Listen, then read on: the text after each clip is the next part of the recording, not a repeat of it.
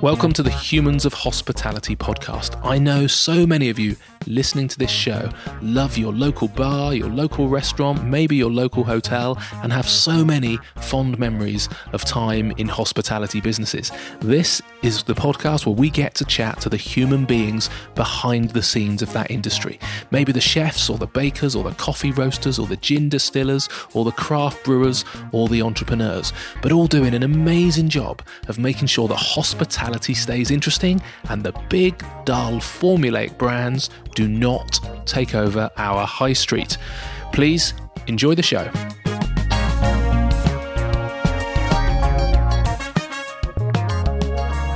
Today we're going to be talking to David Sachs, who left his safe career in finance many years ago to invest in his first venture, The Cow, which was literally an overnight success, winning him the highest pub accolade, National Pub of the Year. A few years later, and he ends up serving the likes of Guy Ritchie, Madonna, Jeremy Clarkson and Jamie Oliver when he takes over another incredible pub, the Museum Inn. But eventually he sells them both because the 18-hour days were taking their toll on both his bank balance and his family. So why, oh why, 6 years later is David coming back into hospitality?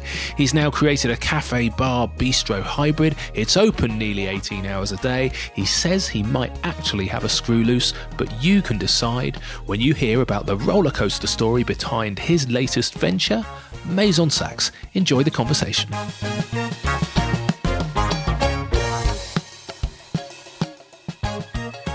David Sachs, thank you so much for sparing some time and welcoming me to your venue this morning. How are you?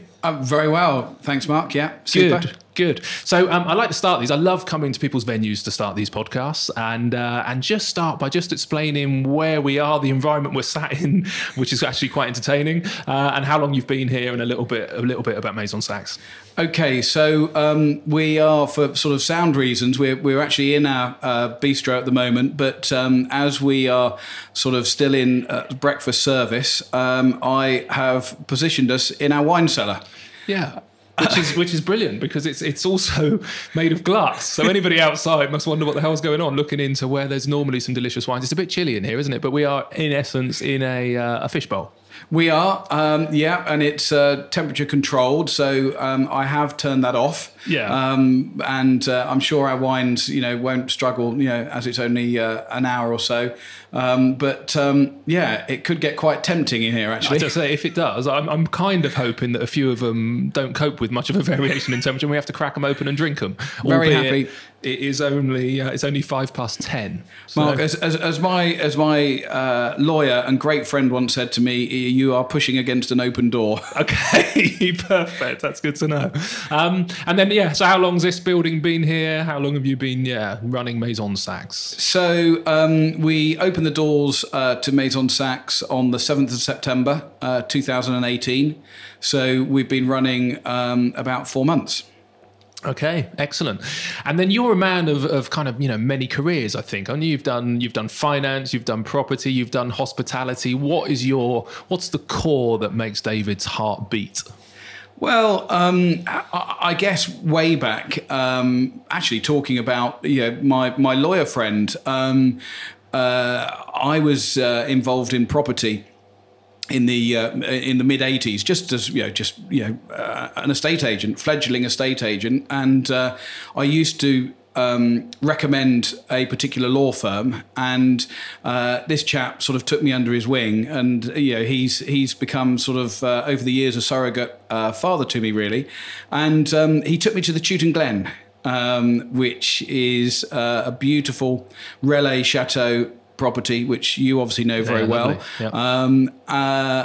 In the sort of mid to late 80s, because he knew that I was interested in food and wine, but had very, very limited knowledge, and he took me for this lunch, and there was a light bulb that just went off in my head. I'll never forget. I know exactly where we were sat. There were two prestige car dealers who were sort of clearly celebrating a massive deal. And I said to my friend Des, I said, what are they drinking? What are they drinking? It's in a decanter. What is it? And he said, well, look, son, I know what it is. I'll get half a bottle and we'll taste it. And that half bottle was called Leval Barton. And it blew my mind. It was, I didn't know anything about it then, but now I, obviously know it's a fantastic, claret from Saint Julien, and is a second growth wine, and it just, like I say, it was, a light bulb just went off in my head, and I thought, I just love food and wine. How old were you at this point? I guess I was 21, okay. 22. Young. Yeah. Yeah. And I distinctly then remember buying GQ magazine had just come out in this country.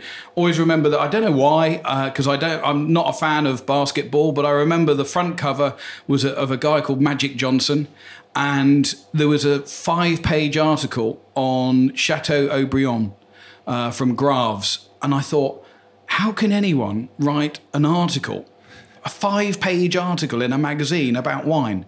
So I read it, and I read it again and kept going and kept this magazine until one day, very funny story. There was a guy in my office who was going out with a girl, and he dumped her. And this was in Bournemouth town centre.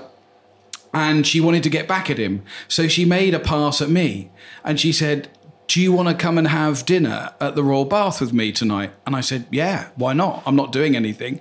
Unbeknown to me, she knew that this guy was going to be at the Royal Bath with his new squeeze, but wanted to get back at him with me. I was just the patsy. Yeah. And she gave me the wine list, and she said, right, I know this guy likes wine, so you order whatever you want. And I got the wine list. And it was, back in the day, the Royal Bath was a really nice wine list. And she said, have what you want. I said, really? Whatever I want. She said, just order. I don't care about the money. Order what you want. Of course, I go to the back pages and find a 1964 Chateau Haut-Brion. And back then it was about £150. Now you're talking, it was like probably £400. And I ordered it, and it was a big fuss. And then this guy walked in with his squeeze, daggers at her, daggers at me. And then the real daggers were for the Haut-Brion, because he couldn't believe that there I was sat there with his ex-girlfriend, who he didn't like. He did, he dumped her. And I wasn't bothered about the girl, but God, I fell in love with the Haut-Brion. And, it starts you on another journey.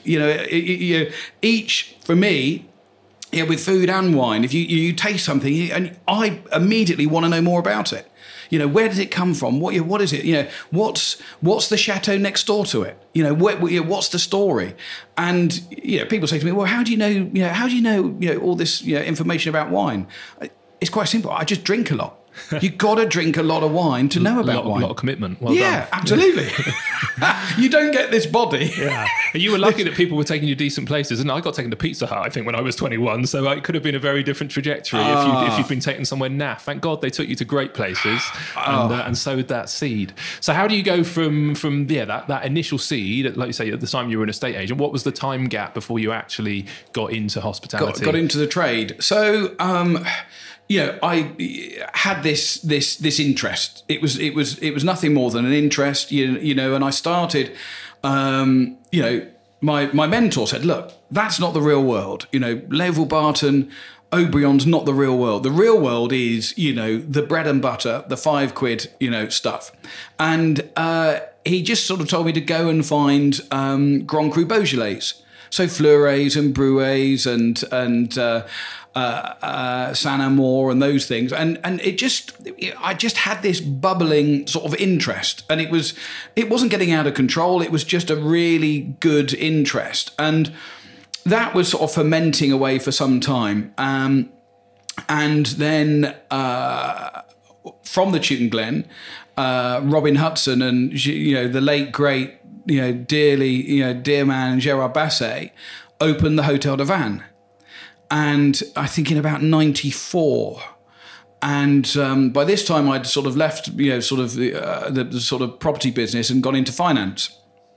I joined a big sort of insurance company in '92, and we would hop on the train from Bournemouth with my pal, the lawyer, and a couple of other mates. And the Hotel de Van for me changed things massively, because here's Robin Hudson used to go to work at the Chewton Glen as the managing director, dressed in a pinstripe suit, and Gerard would be sort of stood there sort of as the head wine sommelier of the Chewton Glen, starch collar, tie, apron, and suddenly they opened the Hotel de Van, and Gerard's in a pair of jeans, and Robin sort of got an open shirt on, and he's growing his hair, and it's all very relaxed. And James Martin was the first head chef there. And I never forget, one of his classic first dishes was a lamb shank, cooked for originally 4 hours. Then it went to 6 hours. Then it went to 8 hours. And it was just, I'd never heard of lamb shank then. I'm going back sort of, 25, 30 years ago. And it was just phenomenal. And we could get this... it was mismatched tables and chairs. The food was amazing. There was no starched tablecloths or overbearing waiters. The wine was amazing, but it was also a price point. And I'd go there, sort of 2 or 3 years. And I was establishing myself in quite a nice, comfortable career.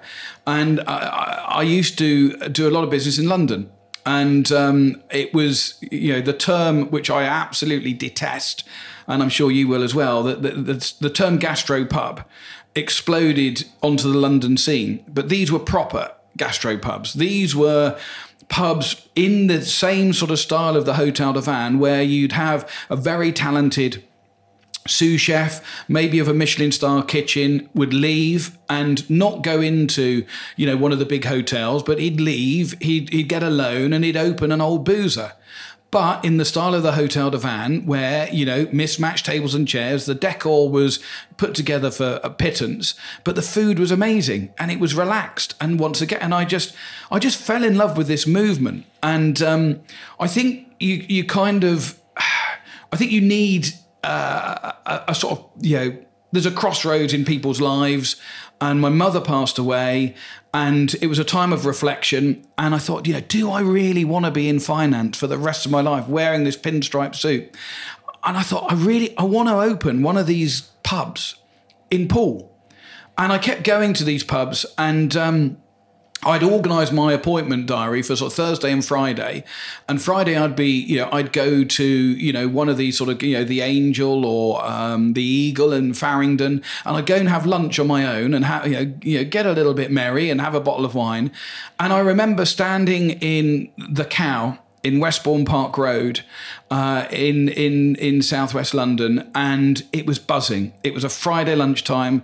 There was trays of oysters going out. The waiters were skidding on the floorboards. I was drinking a pint of Guinness, and I was thinking, this is it. What am I doing? What am I doing? And I sat down, I had lunch, I got a bit, over-refreshed, got back on the train, went down to my local bistro, Banks Bistro, which, has some fondness in your heart. Yeah. And I remember going in and talking to the girls. I said, I'm going to, a bit drunk, I'm going to buy a pub. And I'm going to call it the Cow, and it's going to be amazing. And you probably won't be in business and they just said, oh, shut up, and threw me out because I was an idiot. And lo and behold, 3 years later, I bought the Parkstone Hotel in the end of 2002 with a mate of mine who was a builder. He said, yeah, I'll do that with you. And in August 2003, we opened the Cow for business. Amazing. And that was the journey. Yeah, incredible. That got me started. Yeah, it did. And the Cow was... again, I didn't live this side of town, and I was probably up in London at that point, but I remember it felt like from outside a kind of instantaneous success. I'd always hear about it. It was really busy. Is that true, or did it take a bit of time to build? What sort of style was it when you first opened it, and did that evolve? Well, you're right. I mean, it literally took off like an Exocet missile. From the moment we opened the doors, we just got knocked over. It was just full. And yeah, a very funny story. It was an old Eldridge Pope pub. So old Dorset brewers, been around for a few hundred years, and we found, once again, that this lawyer friend of mine, Des, said, right, I found the pub. I found this is it. This is the one for you. And it wasn't even for sale, but we went in, and it was appalling. Our feet were sticking to the carpet. It just stank. There was no one in there. The landlord was, very unkept. And I thought, wow, this is it. This is what we need to buy. And it took a long time, but we got the deal over the line, and we exchanged contracts, weirdly, on a Saturday morning. So the deal was done, and I went back in between exchange and completion, and the landlord said to me, "You the new governor?" I said, "Oh, yeah, well, I suppose I am," still being a mortgage broker at that point. And he said, "Well, I don't mind telling you, mate, you've messed this up already. The darts team have gone, the pool team are off. You've got a B team, the pool team. They might stay if you're quick. And you've got Pool Scale Electric Club upstairs in the room upstairs." And I said, right, thanks for letting me know. And in their last year, because I had their accounts, because obviously we bought the business, they turned over £75,000 for the year. And in my first year, we turned over 846,000. That's a thirsty Scale Electrics club, isn't it? Well, the Scale Electric Club left their track there, and we kept saying, "Look, you got to come and pick up this track." And in the end, we just threw it out the window. And with help from one of our wine consultants, we got the Scale Electric room sponsored by Alain Tierno Champagne, and the Tierno Gallery was born, and that was used basically about 150 times a year. Wow. So sort of almost every other day, someone was doing some sort of function in our room. And it just literally took off like a missile. It's fantastic. And was that predominantly food-led or wet-led? It was probably 60-40 then in favour of wet, because we had we sold a lot of beer. So we had, one side was a bistro, and that was about a 54 cover bistro, and the other side was a nice, sort of fairly contemporary pub. We were very big into rugby at the time, so we showed the rugby, but we'd also do things like black tie rugby dinners. So we had people like Gareth Chilcott and Jonathan Davis and David Duckham come down, and they would do sort of these rugby dinners for us. And so we kind of it was quite sophisticated in many respects, but then you'd have customers that would come in, most days, and even the sort of 8-9 years that I operated the business, some of the beer drinkers never even went into the bistro, never even had a look, was never even curious, and then we had people that never went into the pub, just walked straight through into the bistro. So it was.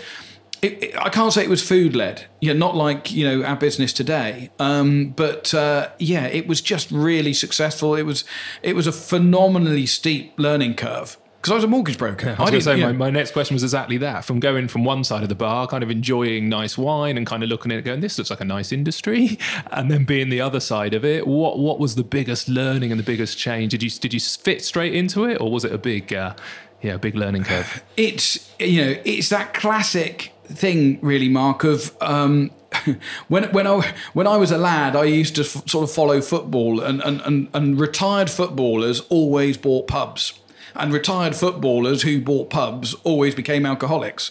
And people think, and it's sort of, they've got this sort of dream to own it. Lots of people have this dream, and they think that it will be amazing, buying a restaurant or buying a pub. And you and I know, the dream and the reality are two, very, very different things. So there I was. I knew about food. I knew about wine. I'd been around, lots of I dined in obviously lots of very sort of established, renowned, incredible restaurants, and Gordon Ramsay once took me round his kitchen, showed me round when I happened to be having lunch at Royal Hospital Road. So I knew a bit, but the learning curve, I mean, it wasn't a curve, it was a vertical. And, we opened and, I'm sure our stock takes were horrendous. I'm sure we were losing. I mean, it was always profitable, our business, but I didn't have the stock take. What's that? We didn't even get to a stock take. And pretty soon, my relationship with my business partner, who was a builder, he turned around to me sort of like a week in. He said, "You don't know what you're doing." And I said, "Well, no, I don't. I never said that I did. I just said I wanted to open a pub. I didn't say I knew how to run one." And so there started quite a fractious relationship. And basically, we pulled a manager in, and then slowly but surely, and there was staffing issues and people left, and we opened with what was considered to be a bit of a stellar chef, and he wasn't that good. But eventually, if you go and this, if you work 7 days a week in any business, particularly our line of work, eventually you get to understand it. Brilliant for losing weight, because I wasn't eating. I was literally, getting there at, sort of 8 a.m. and leaving at 2 a.m, going home, going to bed, waking up and doing it all again. And so, in the early weeks, months, it was a learning vertical. But eventually, you love it. You do, and you kind of, it's weird because you've been in the same position as I have, where you've got a packed restaurant or a packed venue. I mean, literally, you can't squeeze another person in. And people come up to you and say, "My goodness, you must be so proud of yourself." And you think, I haven't even thought about it. Because the opposite is an empty restaurant. And that never entered my head that we'd have one of those. But when it was full, and it was continually full, people would say, "My God, it's amazing. What you must be thrilled." And you think, it's just hard work. I didn't give myself a pat on the back. Didn't go to my head. I wasn't, as you and I have both seen, those people that just stand at the bar, click their fingers at their staff, drinking champagne. They think they're an operator. That's not an operator. An operator is, I went to my chef and said, "Right, I need to understand how this kitchen works. I need to come and work in the kitchen." So, yeah, great. Okay, so can we don't call you boss, we just literally abuse you. I said, "Yeah, abuse me." And I remember they had me de-bearding mussels, 5 kilo bags of mussels. The water it wouldn't matter. I had a sort of a paring knife. It wouldn't matter if I cut my fingers off, because I couldn't feel them anyway. And I stood there, and it took, they could do it in like literally 20 minutes. An hour and a half later, I'd finally finished de-bearding this 5 kilo bag of mussels. And I said, "Right, I'm done." I said, "All right, great. Okay, there's another 3. And he go, "What?" And there I just stood. And I remember sort of getting to the end of the week, the Sunday, and we do a Sunday lunch service, which would finish about 3 o'clock, and then we do a deep clean. So 2 hours in the kitchen, unscrew the cookers come away. Exactly what I'm talking about. And we cleaned, and literally you could eat your lunch off the floor of our kitchen. We had some great boys there, and I was shattered. I was absolutely shattered. I drove home, got home about 6 o'clock in my chef whites. I sat in a chair, 6 o'clock. I woke up midday the next day. I hadn't moved, hadn't even gone to lie down. I was still sat upright and slept for, God knows how many hours. Yeah. It was a baptism of fire. Yeah. And I think it's so important to do that, particularly with the chefs. I think, you hear of so many operators, or you see so many owner-chef relationships which are poor. The amount of respect I've got for a brigade of chefs on a Saturday night when there's orders coming in. It's, I used to help run the pass down at Urban Reef, and I'd be with my chef, and sometimes I'd help him out by plating up because he'd be busy on the cook line and stuff like that. And I was reasonable at kind of, making the dishes look pretty and all that. I'd let them do the cooking, and I'd do the dressing on, chef. Yeah, dress it on. And then all of a sudden, when it proper kicked off, he would literally step in front of me, and I felt like it was like in the Matrix where they see binary. They just see all of these tickets in code, and they're jumping around tickets with dishes, and they're working out which dishes take the longest and timings. And it was like, I was kind of felt like I was watching him in slow motion with the speed that he was actually working and all this stuff he's pulling through and putting on the pass. Hats off to him how they do it. It is a tough industry, and I think maybe we'll touch on it later, but that's the challenge for the sector now, is kind of recruiting good chefs and keeping them and motivating, because it's a challenging. But so hats off to you for getting in there and getting in the thick of it as well, because I think too many operators don't, and like you say, they're just lifestyle business, sat at the end of the bar drinking a glass of wine thinking it's gonna work, and it doesn't. You've got to get stuck in. I don't think for the first 2 years I was in business I ever ate a hot meal. I'd order some lunch or make some lunch or my breakfast, and it would sit on the side for 3 or 4 hours, and I'd get to it. But all part of the learning. So during that journey, at some point, I'm trying to remember the time gap, but the museum. Yeah. Number 2. How on earth do you go from that and that carnage and that chaos and that buzz to going, I definitely need another one? What's that story? Well, that story is that I'm clearly an idiot. Yeah, likewise. I share your pain. I think, I don't know, did the success go to my head? I don't think the success went to my head, but it was, I bought my partner out after 2 years. So 2005, I was then, sort of captain of my own ship, which was great for both of us. And the kitchen, my head chef, who, when I sold the business, he started as a chef de partie with me in August 2003, but he came up through the ranks, and everything sort of started to click. That we knew we'd be full every weekend. We knew we could do these functions. We knew the numbers, and we had a lot of consistency in the kitchen. So guys didn't leave us, and they didn't leave us because I respected them. They respected me. I really looked after them. Every Christmas after Christmas, I'd let them name which Michelin star restaurant they wanted to go to, and I'd take them all. I'd close the business for a day, and take them up in a train, and we'd go to Ramsay's, go to the Fat Duck, go to Le Gavroche, wherever they wanted to go. And so we had this. It was a really good business and family, and they trusted me to fill the place with functions, events, and just keep pushing. And I trusted them to just keep delivering. And we were, I think, contacted by the trade press at the time, was something called the Publican or the Morning Advertiser. Not to be confused with the Paul Advertiser, but the Morning Advertiser was a trade publication, came out every week, and they used to have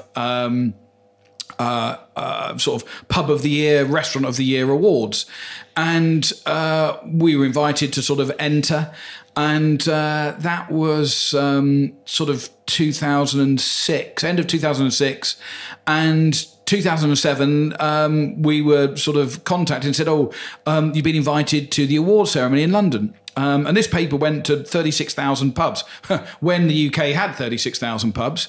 And I said, should we bother going? And sort of one of the managers said, yeah, come on, boss, let's go. So, 4 of us went up just to sort of go up, really, because we were suggested that we should go. And we got, to this huge venue, probably 1,000 people having dinner, and we weren't even expecting to win anything or do anything.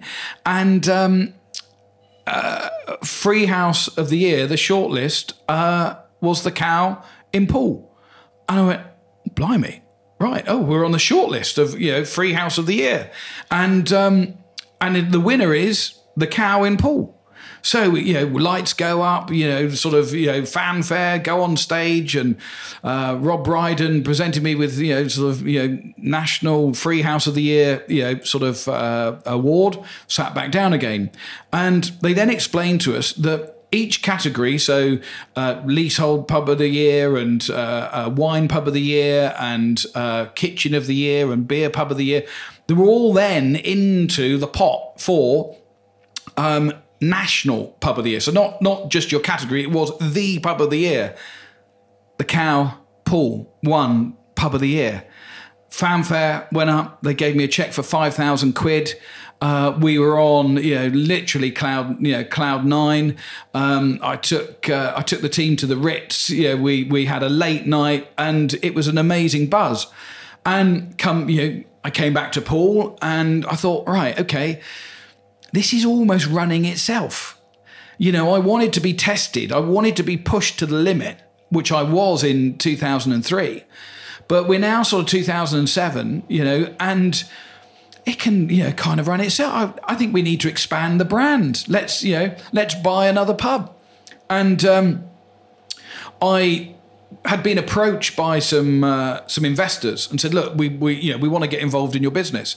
And I said, well, okay, well, I'm looking. I don't need any investors in this venue, but I'm looking to expand. They said, well, let us back you. You put some money in, we'll put some money in. And what I should have done was buy another rec. Yeah. And I could have bought another rec, but my heart ruled my head.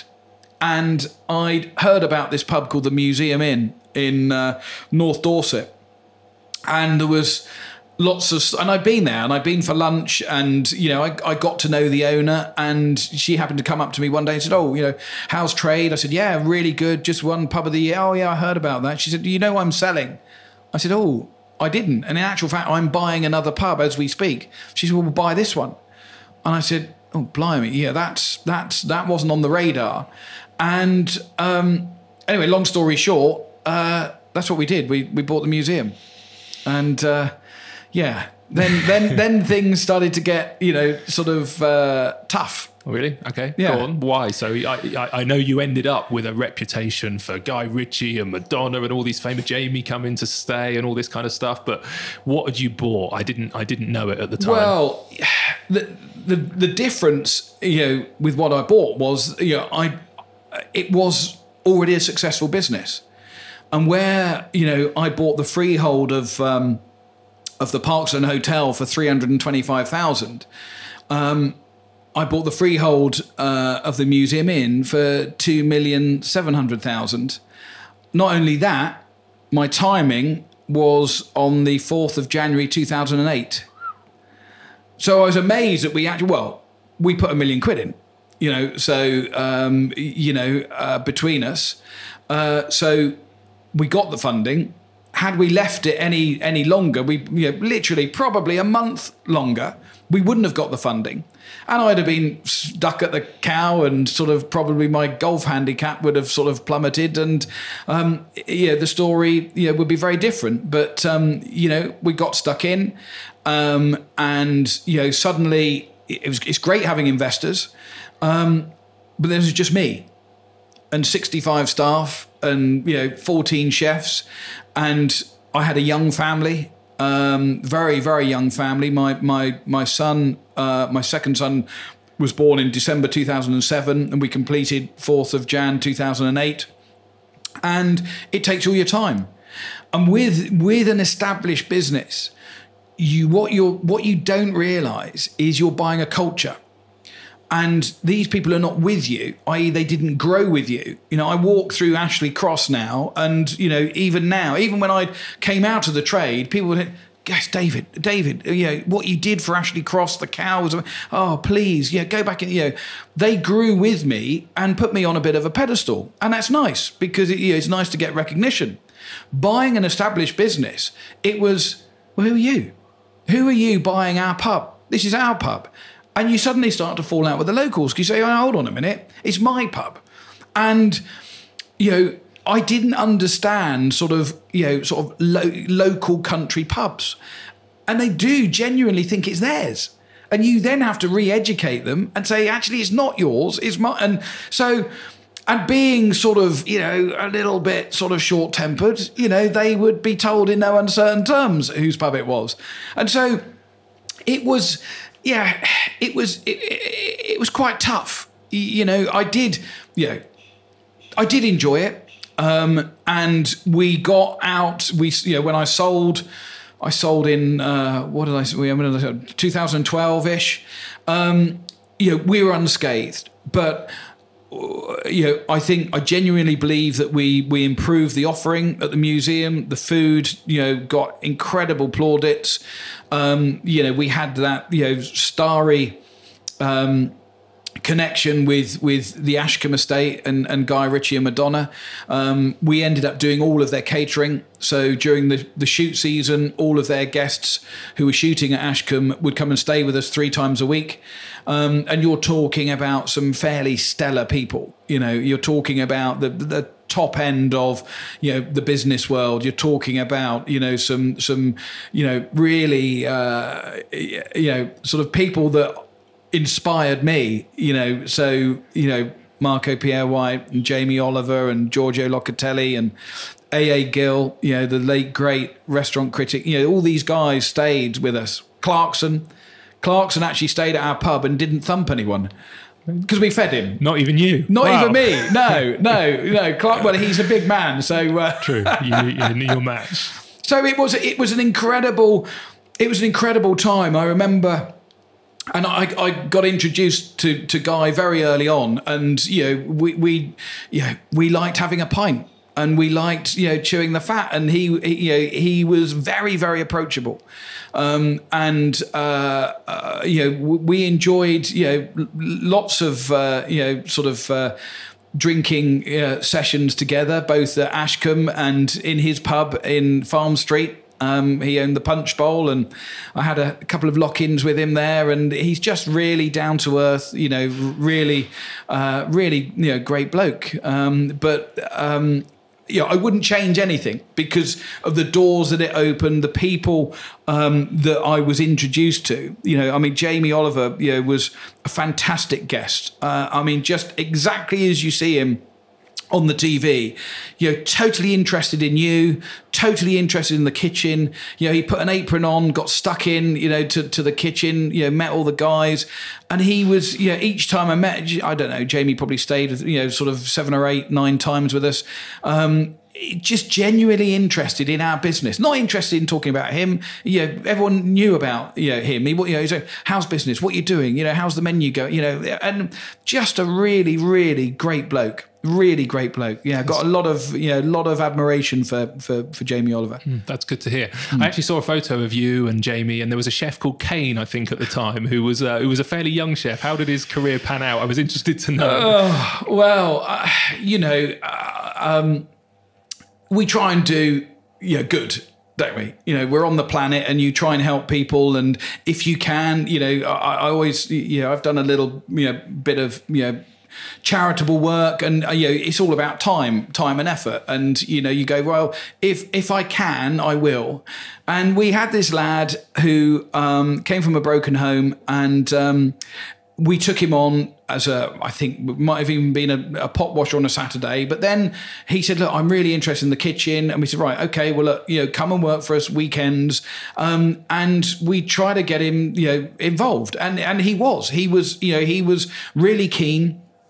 And I rang his headmaster at his school, and I said, look, this is who I am. I employ this young lad, goes to your school.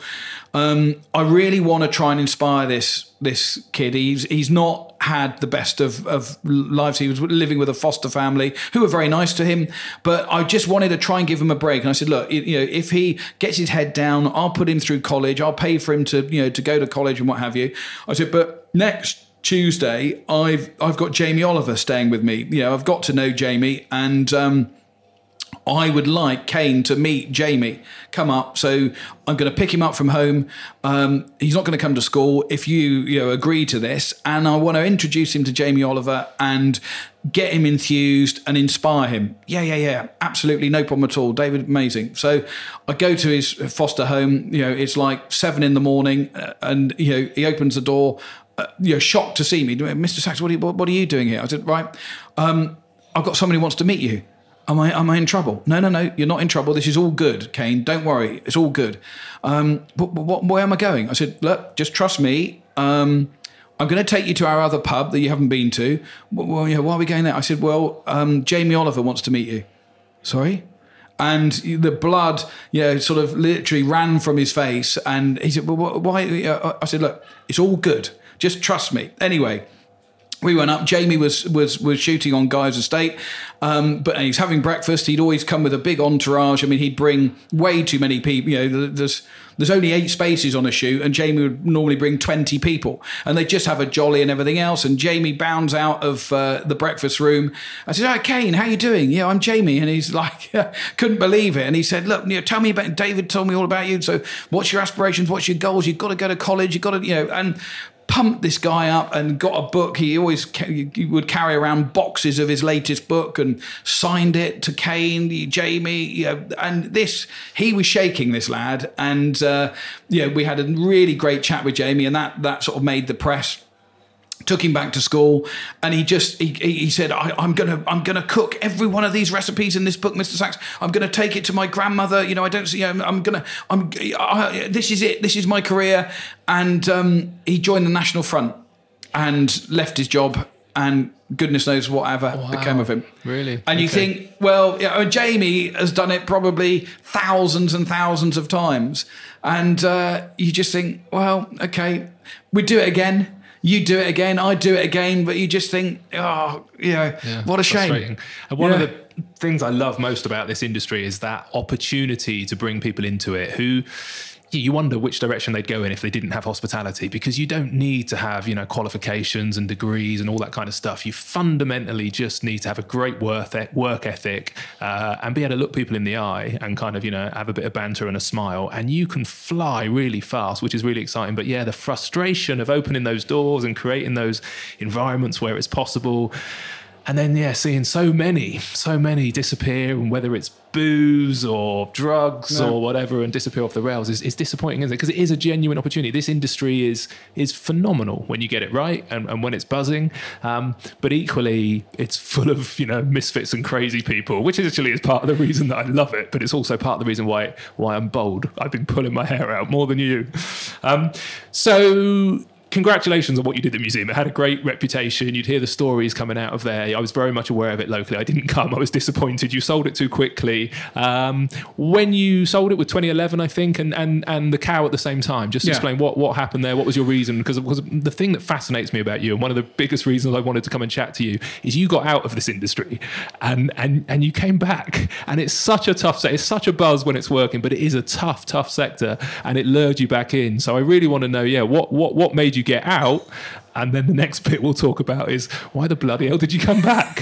So what made you leave, first of all? Well, it was a very, very tough trading environment. I mean, the recession didn't really, I don't know why, but didn't seem to sort of hit our business until a little bit later. There were sort of casualties in lots of different sectors, sort of in 2009, and that kind of period. But it didn't really sort of, sales dried up a bit. But the cow always made a profit. The museum, we had a healthy turnover, which, was, pretty much down to marketing and sheer hard work. It's very easy, to sort of take money, with, some incredibly wealthy guests in the shoot season. But what happens after that? So we'd run a dinner, bed and breakfast offer for £99. And so we were okay, but with the museum, we only ever broke even. The best I got it to was breaking even. And you think, you're turning over, say 100,000 quid a month, and you're not making a pound. Now, this industry, and you turn over a lot more, than that. But to generate 100 grand in a month takes a huge amount of effort, and to not make a quid, you just think, what the hell am I doing this for? My marriage was imploding. I had 2 young sons. And I just thought, this is maybe not the right time to be. I've done it. I've achieved what I set out to achieve. Sadly, I haven't made my millions, but for my sanity, for my family, I've had enough. I've got to the point where I am exhausted, and I just felt I couldn't ratchet it up because I just run out of energy. And, my sort of the obvious things that was happening to my personal life, I just thought I just need to sell. And it wasn't the right time to sell. That and lots of businesses have just battened down the hatches and traded through it. You've traded through it incredibly successfully, and lots of places around the local area here have. But I didn't have it in me. I didn't have the fight and the energy required when I was trying to keep my family together.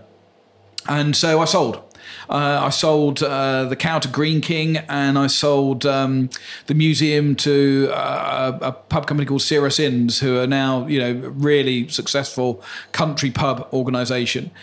And the inevitable happened with my marriage, and thankfully, I managed to retain, sort of 50% custody of my sons. Which was really, really important to me. That was the only thing that I was really concerned about was my two young boys. And I went into property. I thought, lots of mates have gone into property. They all drive nice cars. Can't be that hard. And so I went into that and realised that, that's a tough game as well. But I kind of went into it for the wrong reason. I just thought, everyone's doing it. That'll be easy. I did a few deals. I did okay. Bought one really bad deal. You have to wait an incredible length of time to actually earn any money out of property. And I met a lovely girl who I'd known from a long time ago at the Cow.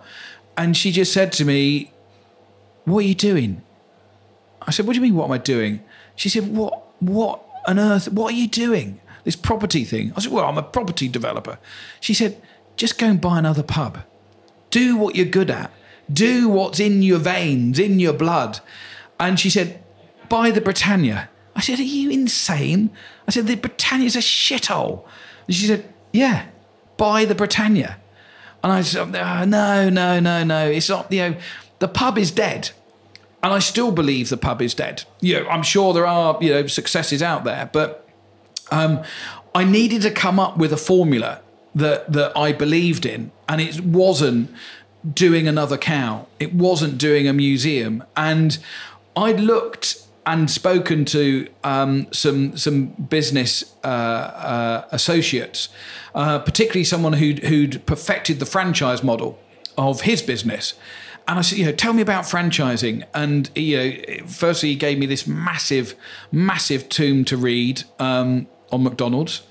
And I read it. And he based his business on McDonald's. And I kept thinking about a venue. I kept thinking about a business. And ultimately, I believe in the last 10 years, the most successful explosion in our industry has been the coffee shop. Which is being born out on the basis of Costa Coffee sold for 16 million and then sold, Whitbread sold it for 4 billion. And I just felt that if I was going to get into this business, I wanted a coffee shop. And then I sort of thought, well, yeah, but the problem is if you own a building and you close it at 5, what happens? These buildings, the rates don't stop at 5 o'clock. Heat, light, water, electricity don't stop. So I thought, if I could get a building big enough and I could have a coffee shop on one side, a bar on the other, and then the coffee shop closes at 5, and then I reopen it again at 5:30 as a bistro, maybe maybe I might have come up with something that's breaking the mold of the boozer. That there is life on the high street for a pub, but it's not a pub. And people say, well, what have you got then? And I said, well, it's a coffee shop, a bistro and a bar, and it's got a great garden. And so, it's almost a hybrid.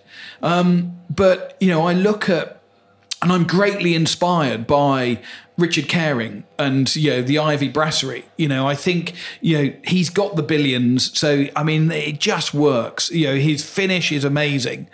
And I've tried to sort of emulate that in a little way. I've tried to emulate, Mark Bennett is a local patisserie owner, and he has done brilliantly with his coffee shops.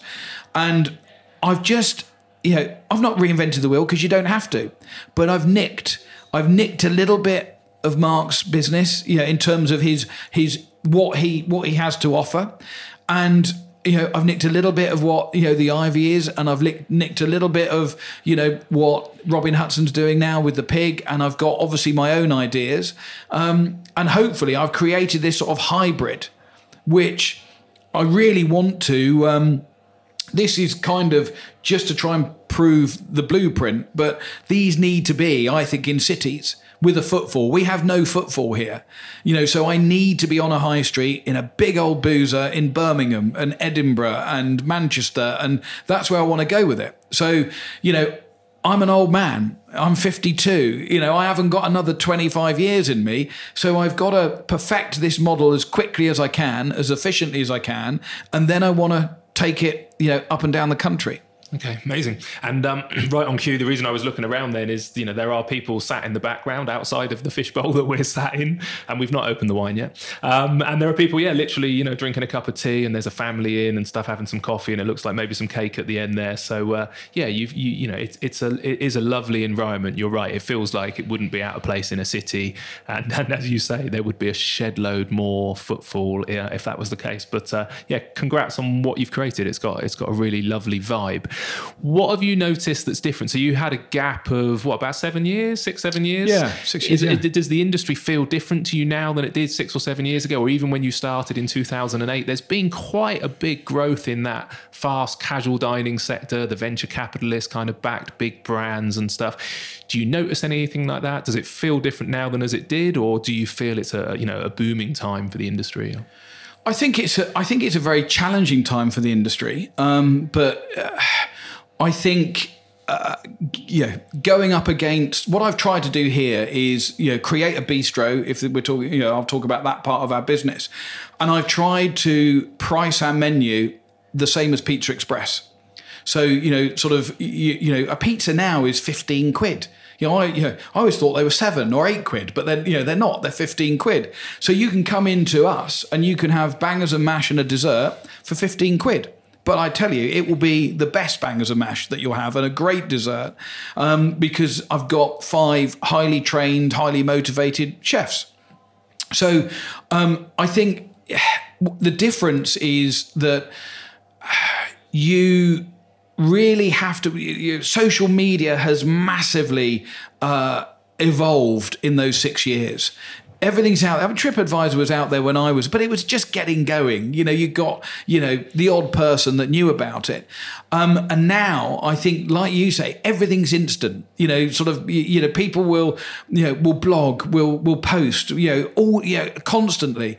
So I think you have to be really good at what you do, because you'll get shot down in flames. And I think there's space for everybody. There's no point in me trying to compete with lots of deals and cheap deals and with the huge conglomerates, because I can't.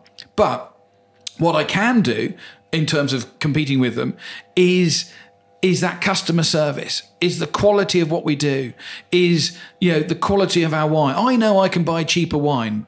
And I know I can buy cheaper ingredients. Chef was making a chicken liver parfait to go on our menu, 2 days ago. And I said, Chef, I'm not teaching you to suck eggs, but please stick decent brandy from the bar in this parfait. We can buy cooking brandy, but it's rubbish. And we'll go the extra mile, because I know when that customer comes into us and buys that parfait and eats it, they'll go, wow, that's really nice. And I could be wrong, but just that little story, the chains aren't doing it. And you'll only do that if you've got the experience. And people will come back, and they'll come back, and they'll come back. And that's why we're full tonight, we're full tomorrow, we're full Sunday. We've been full for a week. You can't get in, but you literally, we're squeezing my partner's parents in at like 5 to 6, and we want their table back at past. I mean, they're having the world's quickest meal, but we've got to come. We've got to come. And so, I think that's the difference. You've got to be so good, but you can't charge a fortune for it. Everyone's price sensitive. And so when you get a customer, you've got to really look after them. You can't be, just think that, okay, well, if we upset them, somebody else will come along because they have a bad experience. It's out there. Within seconds, it's on social media. And that's the big change, because I wasn't on Instagram. Now I spend, a lot of time, looking at restaurants, looking at reviews, oh God, we've got a bad review. Let me have a look at such and such a restaurant, see they've got bad reviews as well. And, I think it's tougher than ever. But why did I get back in? It's just in the blood. Because when I sit here, I stand on the pass, or Saturday night, we're overbooked. I don't know how we're going to do it. We've taken too many, you think, wow, 5 months ago, this was a derelict boozer, boarded up. A year ago, it was full of drugs and fights. And now look at it. And you think, we've just got to keep doing this because we can do it. We can, my girlfriend's father, who was a very successful businessman, he said, David, if it was easy, they'd all be doing it. And he's absolutely right. You and I don't do this. We're not involved in this industry because it's easy. It's the bloody hardest thing in the world. And you said to me, what the hell are you doing, you idiot? You've gone and done it again. And the thing is, it's a bit like, tell a child, don't go too near the fire. You'll burn yourself. And I am going to get burned, and I am going to get frustrated, and I am going to, wake up as I did at 4:00 this morning, as we all do. Why do we do? I don't know why we do it. I think there's a screw loose, but I think we love it and we care about it. And to see people when they leave, they say, when people say, David, that was amazing, and you think that's why we do it. And hopefully, the money will follow after you. But we're not doing it to be multi-millionaire. Well, unless we can do 100 of these and franchise, that's the dream. But I don't know. It's just. I wouldn't do anything else. It's just ingrained in you, and I love it. I love being in the kitchen. I love watching those boys. It's like you're performing on a stage, or 8 o'clock on a Saturday night when everyone's on their game. It's fantastic. And you go out into your packed restaurant and you see smiling people, and people want to talk to you and tell you what a great time they're having. That's why we do it. It's a weird thing, is that we know we're insane, but we can't stop it. I share that kind of passion and that excitement about turning around buildings, but fundamentally, the buzz comes from the energy of the people, I think, isn't it? When you see families or business meetings or graduations, I know you've got a wake in here today. You create these environments for human beings to have all of these relationships and spend time with each other, which you just can't replicate online, can you? This kind of moving a million miles an hour into the digital world, and everything's done online, and relationships are all on Facebook and social and stuff like that. Yet, I passionately believe that we're the antidote to that, and the human relationship, as we are now sitting opposite each other. There's a reason that I'm not doing these via Skype and stuff at the moment, is it's all about human relationship and being able to spend time with people. So hats off to you for creating it, because I think the world would be a duller place, if the formulaic brands take over the high street and places like this disappear. Then for me, we've missed an opportunity, and it's dull and it's tedious. So the whole point of these conversations for me is that people hear them. They hear, I can feel the passion that comes out of you when you get excited and you talk about a busy, full restaurant and how proud you are. And I agree 100%. You don't do that with your initial motivator being money. You do it to make people happy and to feel that energy, and you hope the money comes. But I really hope the public kind of, hear that and they feel that energy, and that they do come, because, if these places aren't financially viable, like you say, the museum, just break even point is kind of where you want to be. And then everything else after that is a bonus, basically. So one thing you mentioned is the quality of the food. And you've always, wherever you've been, had a reputation for that. Just for anyone thinking of going into the industry, the challenge around chefs, it's kind of nationally aware at the moment on the difficulty in the industry with, just in general, and maybe with Brexit and immigration and where people come from. And I was chatting to the college a little while ago, and I think they said the local college had 6 students coming on board for their chef training this year. Go back 4 or 5 years, and they had 60 students coming in. What's your thoughts around? It's a tough job, it's hot in the kitchen, and what's your thoughts around the trajectory of recruitment and chefs as a career? And are you finding it more challenging now than originally to recruit? It's I think it's strange in actual fact. I mean, so far so good, in as much as, we've lost a couple of boys, but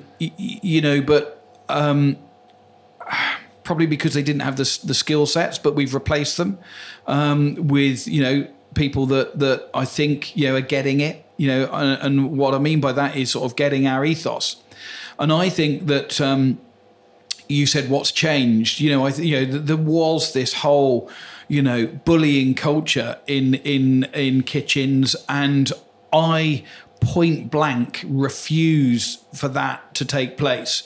And anyone that's worked with me knows that I just do not allow it. I wouldn't allow, you wouldn't allow it in any other walk of society, in schools or anywhere.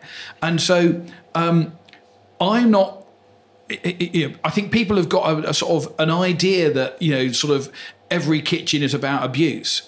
And I'm kind of saying, well, actually it's not. If you've got a strong figurehead like me, like you, who won't allow that to happen, and you have to mold your chefs. My head chef, I've had to put it. I said, look, you cannot do that. I mean, please be aware. If this, I will fire you. You to make no bones about it. And so, it's almost an appeal to guys.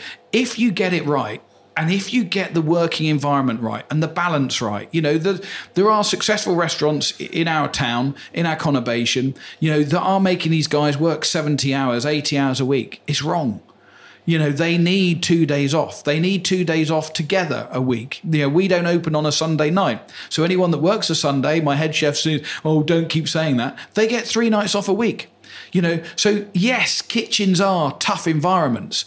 But if you study and you get into a decent kitchen that is not, beasting you, isn't giving you your days off, that is making you work 80 hours a week, you need to get out of that kitchen, because there are kitchens around, and my kitchen is that way inclined, that you will get some time off, learn your craft, learn your trade, stay in one place for a little bit. Don't be so eager just to move. We've lost a guy. He's gone back to London. He said, oh, this isn't really my sort of food. And you're thinking, yeah, but surely this environment will encourage you. I remember going to the Manuel Cat Saison and talking to Gary Jones, Raymond Blanc's head chef. I said to Gary, look, any chance of sending a chef up for a stage? Yeah, David, literally, ring me next week, send one of your boys or girl. I sent a girl up there, and she learned so much, free of charge. I paid for her to go and stay in Oxfordshire. She came back like, a transformed person. Once you've learned this craft, skies are the limit. I've got guys that work with me that knew nothing that are now running, vineyards in New Zealand. They're working on super yachts in the Caribbean. They, some remain in quite tough kitchens, but kitchens, we need to encourage, young chefs and say, look, it's not about beasting. It's not about shouting. It's about nurturing. And if you get the right figurehead, skies are the limit. It's tough. We're not saying it's easy. It's not. It's bloody difficult. On your feet all day, eating, unbelievably, most of the time, eating rubbish, eating a handful of chips. Chefs, awful. They smoke too much. They don't eat the right foods. They prepare great food all day and then go home and eat, nothing. But that's a way of life. That's just the way it is. But it's a great industry, and it's the only industry, like you say, where you don't have to be academic to earn quite a few quid. The wages in my kitchen are really good, really strong. Head chef is earning some serious money. You talk to my mate Luke Matthews at the Chewton Glen. I mean, if you get it right and work with the right people, you can earn some serious wedge. And you can you start in a kitchen, in Poole. You could be in New York. You can be, in Venezuela. You can literally go anywhere. We've got a boy that's going to do a ski season. I hate he's brilliant. But he's saying, hold on a minute, I've just got I can go and work, and ski every day. Hats off to him. Well done. You can, because you're a good chef. You can go anywhere. If you study your craft, learn your craft in a good kitchen that's not, has zero tolerance to bullying, It's a brilliant career. And we need to talk to these people, before the college stage and say, look, last the course, because what else are you going to do? It's better than, be on the back of a dust cart. You don't have to have the huge qualifications, just, some energy, some passion, learn, keep your ears open. And it's a great, it can be a great career leading to all sorts of stuff. I'm just going to take that last few minutes clip, I think, David, and we need to get that into the ears of some kids who are thinking of going into this industry, into this sector, and play them that, because that's a great message. It's inspirational. It can show them how it should be. I think the industry has done itself a disservice over the last 20 years, and you've got to blame some of the TV celebrity chefs for that, with their kind of sweary, bullying, kind of in your face. And some of my chefs have done stages in London in some of the Michelin-starred restaurants, and they're literally working from 5, 6 in the morning till 1 in the morning, few hours sleep. They come back and they look ill, they're buzzing. They've got photos of glorious food and they're inspired by ingredients, but they are getting an absolute beasting still. And I worry that puts people off. But you're right. Get in the right place. We're the same at the moment. It's winter. In the summer, it's a bit of a different story. But we're shut Sunday, Monday, Tuesday night, and it's predominantly because then Wednesday to Sunday is one team of people. It's 5 days in a row. Sunday lunch is a big service, but then they get Sunday night, hopefully Monday, Tuesday, including the evenings off, and then back into work. And I do think the industry has realised, people's expectations at work have changed. That modern social media, everybody's connected, everybody's talking about their jobs and their money, and it's all very open. And we just need to catch up with that. But it is, again, when it's working, it's such an incredible job and an incredible experience, and the banter and the relationship. I'd much rather get into a brigade in the kitchen than get into a brigade in the army and get shot. But I imagine the kind of the relationship with your peers and how you're in the thick of it on a Saturday night. I'm not saying that running a kitchen's the same as kind of getting shot in Afghanistan, but clearly that buzz and that relationship with your colleagues is exceptional when you get it right. So I think it's exciting. We're getting very short on time, but I also wanted to touch on, you mentioned the impact on your family. And if you learned anything this time round, one of the biggest things I hear when I chat to people is people with young kids and this sector, because it's 24/7 and we're all at work on, Friday night, Saturday, Sunday, when everybody else is off and having their downtime. It's a tough nut to crack that work-life blend or balance. Any advice for anybody getting into it and how you do that? Have you cracked it? Have I cracked it? No, I mean, I think you just need to, I spend probably more time with my boys than probably any other dad at school. But you do have to be able, particularly in holiday times, to manipulate that, and we can only do that because we're business owners. So if you're not a business owner, then it is difficult. The only thing that I would say is that once you become a parent, and hopefully, if you're a good parent, you can say to, my head chef's got 3 children. And I say to him, look, chef, I respect, you're a family man. I'm a family man. I will, give you the time that you require, with your children. And, but you've also, it's a trade-off. So you've got to go the extra mile for me so I can go the extra mile for you. And we've got to protect your family. And make sure that they see, their dad, and, you have quality time with your wife. And it is hard, but I think once you become a parent, you realise that you have to, you can't work these people so hard. You need to give them that quality time. And I guess you need a business owner that's a parent.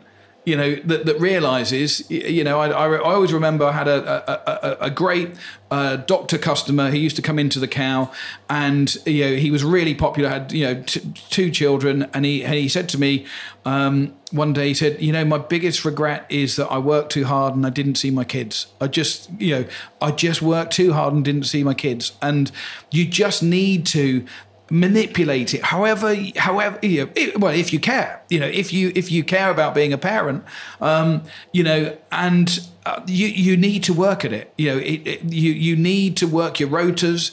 You need to to give that time off, and you then get this loyalty. You know, if you're, you know, it's a trade-off. It's hard. It's very, very difficult. It is. I think there's an irony that we spend all of our time kind of creating, again, spaces for families to spend time with each other, and what we get a buzz out of seeing that couple out on a date, or seeing somebody out for their anniversary, or Sunday lunch when you bring the kids and the grandparents and they're all sat together. And that's what we do. We create the environment where these families can create memories. You know, there's nothing more important for me than people creating these relationships with their peers and remembering. And the irony that behind the scenes of that is an industry where that's incredibly difficult, and it breaks my heart sometimes when I hear about the challenges of, you know, some of the guys in the team with managing their relationships and seeing their kids. And you're like, yeah, you can create the culture where you go, look, it's fundamentally, this is really important, we've got to get that right. But the flip side is, you know, I don't write the rotas. I'm kind of like, guys, you're empowered. I want you to have some time off. I want you to have holiday. I want you to do it. But you have got to also, you know, match that with being motivated to kind of train up your deputies and get organised and book your holiday in ahead of time and plan for it. So, yeah, it's supporting it and almost demanding it and saying, guys, look, I want to see your holiday. I want to see every 3 months you've got a week booked in for your holiday, and I want to know who's covering it. But yeah, creating that culture and that environment where you encourage. I think it's a good bit of advice is probably go and get a job with an owner who's a dad and or a mum, and then they'll appreciate the challenge. And then finally, you know, I go and do talks to schools sometimes and chats to kids about just about business and entrepreneurship and getting into business, and sometimes in this sector or sometimes not, and chatting with parents sometimes where you see, you know, young kids come into the kitchen in the industry or maybe front of house, and you know, I think parents perceive it as a temporary job, and you try and chat to them about the, you know, the genuine career opportunities that are there and the speed that you can come up the ladder. But maybe for people who are looking for, you know, for going into business in hospitality, or they come to you for some advice, do you ever hear advice? Do you ever see business advice? Is there anything that nulls you where you kind of go, you know, that's shitty advice, that's fundamentally rubbish? Is there anything you hear that's either really bad, or any advice that you would give that's really good for somebody that's looking to go out and get into this sector? I haven't really heard sort of any, you know, really bad advice. You know, I think that if I was, because I'm the world's worst waiter. I'm not a waiter, you know, I'm not a chef. I'm not, you know, I'm just I guess an entrepreneur that loves, you know, the service industry. So I haven't really heard any sort of bad advice. But if I was, you know, I've got a couple of young guys that work for me, and I would say to anyone looking to get into the industry, look at a sort of an operation that you enjoy going to. And that you think you could immerse, you know, yourself into the culture. So, you know, we touched on the Hotel de Van earlier. I mean, a brilliant organisation with some really, really, you know, incredible people working there.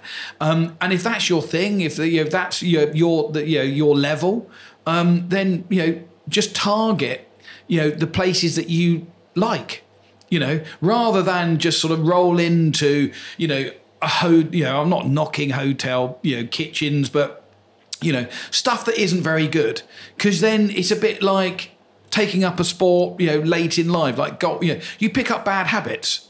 Don't pick up bad habits. You know, look at somewhere. If I was starting out, I'd go to the Ivy. And I'd say, right, okay, the Ivy Brasserie, I'd say, right, how do I get on a training program? Because I know their training is amazing, you know, or I would go, you know, to Rick Stein's, you know, if that was my thing, you know, I'd go and I'd, you know, try, you know, I'd target particular restaurants or businesses for their culture. Right, you know, that's the only piece of advice that I could give really is you got to work in a place that that you like, that you believe in, that you like the food, you like the wine, you like the ambience, you like what they do. You know, I would think somewhere like the Pig would be an amazing place to work. You know, I mean, imagine going to work, you know, the Pig on the beach, you know, with that view. You know, who doesn't want to run their pizza, you know, their pizza, the flatbreads, you know, with that view, you know, amazing, you know. Yeah. So but if your thing is, I want to be the next Gordon Ramsay, go knock on his door and go and get a job in his. You will be beasted. You will be working 80 hours a week. You will earn no money. You will have no life. You will, you know. But if that's your thing, then that's what you got to do. So, you know, the advice I would give is go and work. You know, target the places that you like and go and get a job there. You can pick up a job quite easily. I think focusing on what you're learning rather than what you're earning in those initial stages is so important. And there's too many people who come in and go, you know what, I'd be really good at that. And if you pay me, I'll do it. And I'm kind of like, look, not being rude, but here's the margins, here's the numbers, here's what we're making. You show me, I'll pay you. Just flip it the other way around. Just put the graft in, learn the stuff, and the earnings will come. But you've got to put in that kind of hard work initially. So, well, look, I just want to say, I'll be championing for you. I'm so grateful that people like you are in our sector and that they're bonkers enough, even when they get out of it, to come back in. And just because they create stuff that's interesting with a genuine love for what they do and a genuine passion. It's not about the P&L. It's not about a kind of faceless corporate board of directors sat somewhere up in London where everything's a number. This is what, for me, hospitality is all about. Genuine love of the industry and of the people. And, hospitality, if anything, is about human beings, isn't it? And, this is all about the humans of hospitality.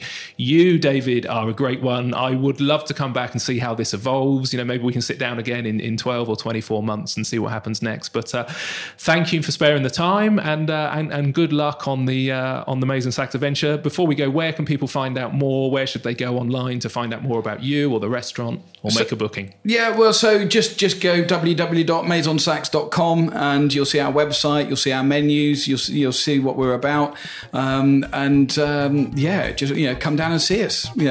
Collar me, let's have a chat, let's have a glass of wine. Come and experience what we've got to offer. It'd be great. Perfect. Okay. Thank you, David. Good luck. Thanks, Mark.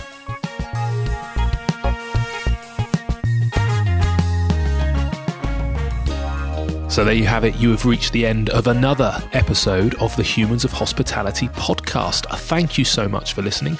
Please go and visit our website, humansofhospitality.co.uk, for the show notes and extra episodes and information. And whilst you're there, don't forget to sign up for our newsletter and to receive free materials all about the humans behind our incredible industry.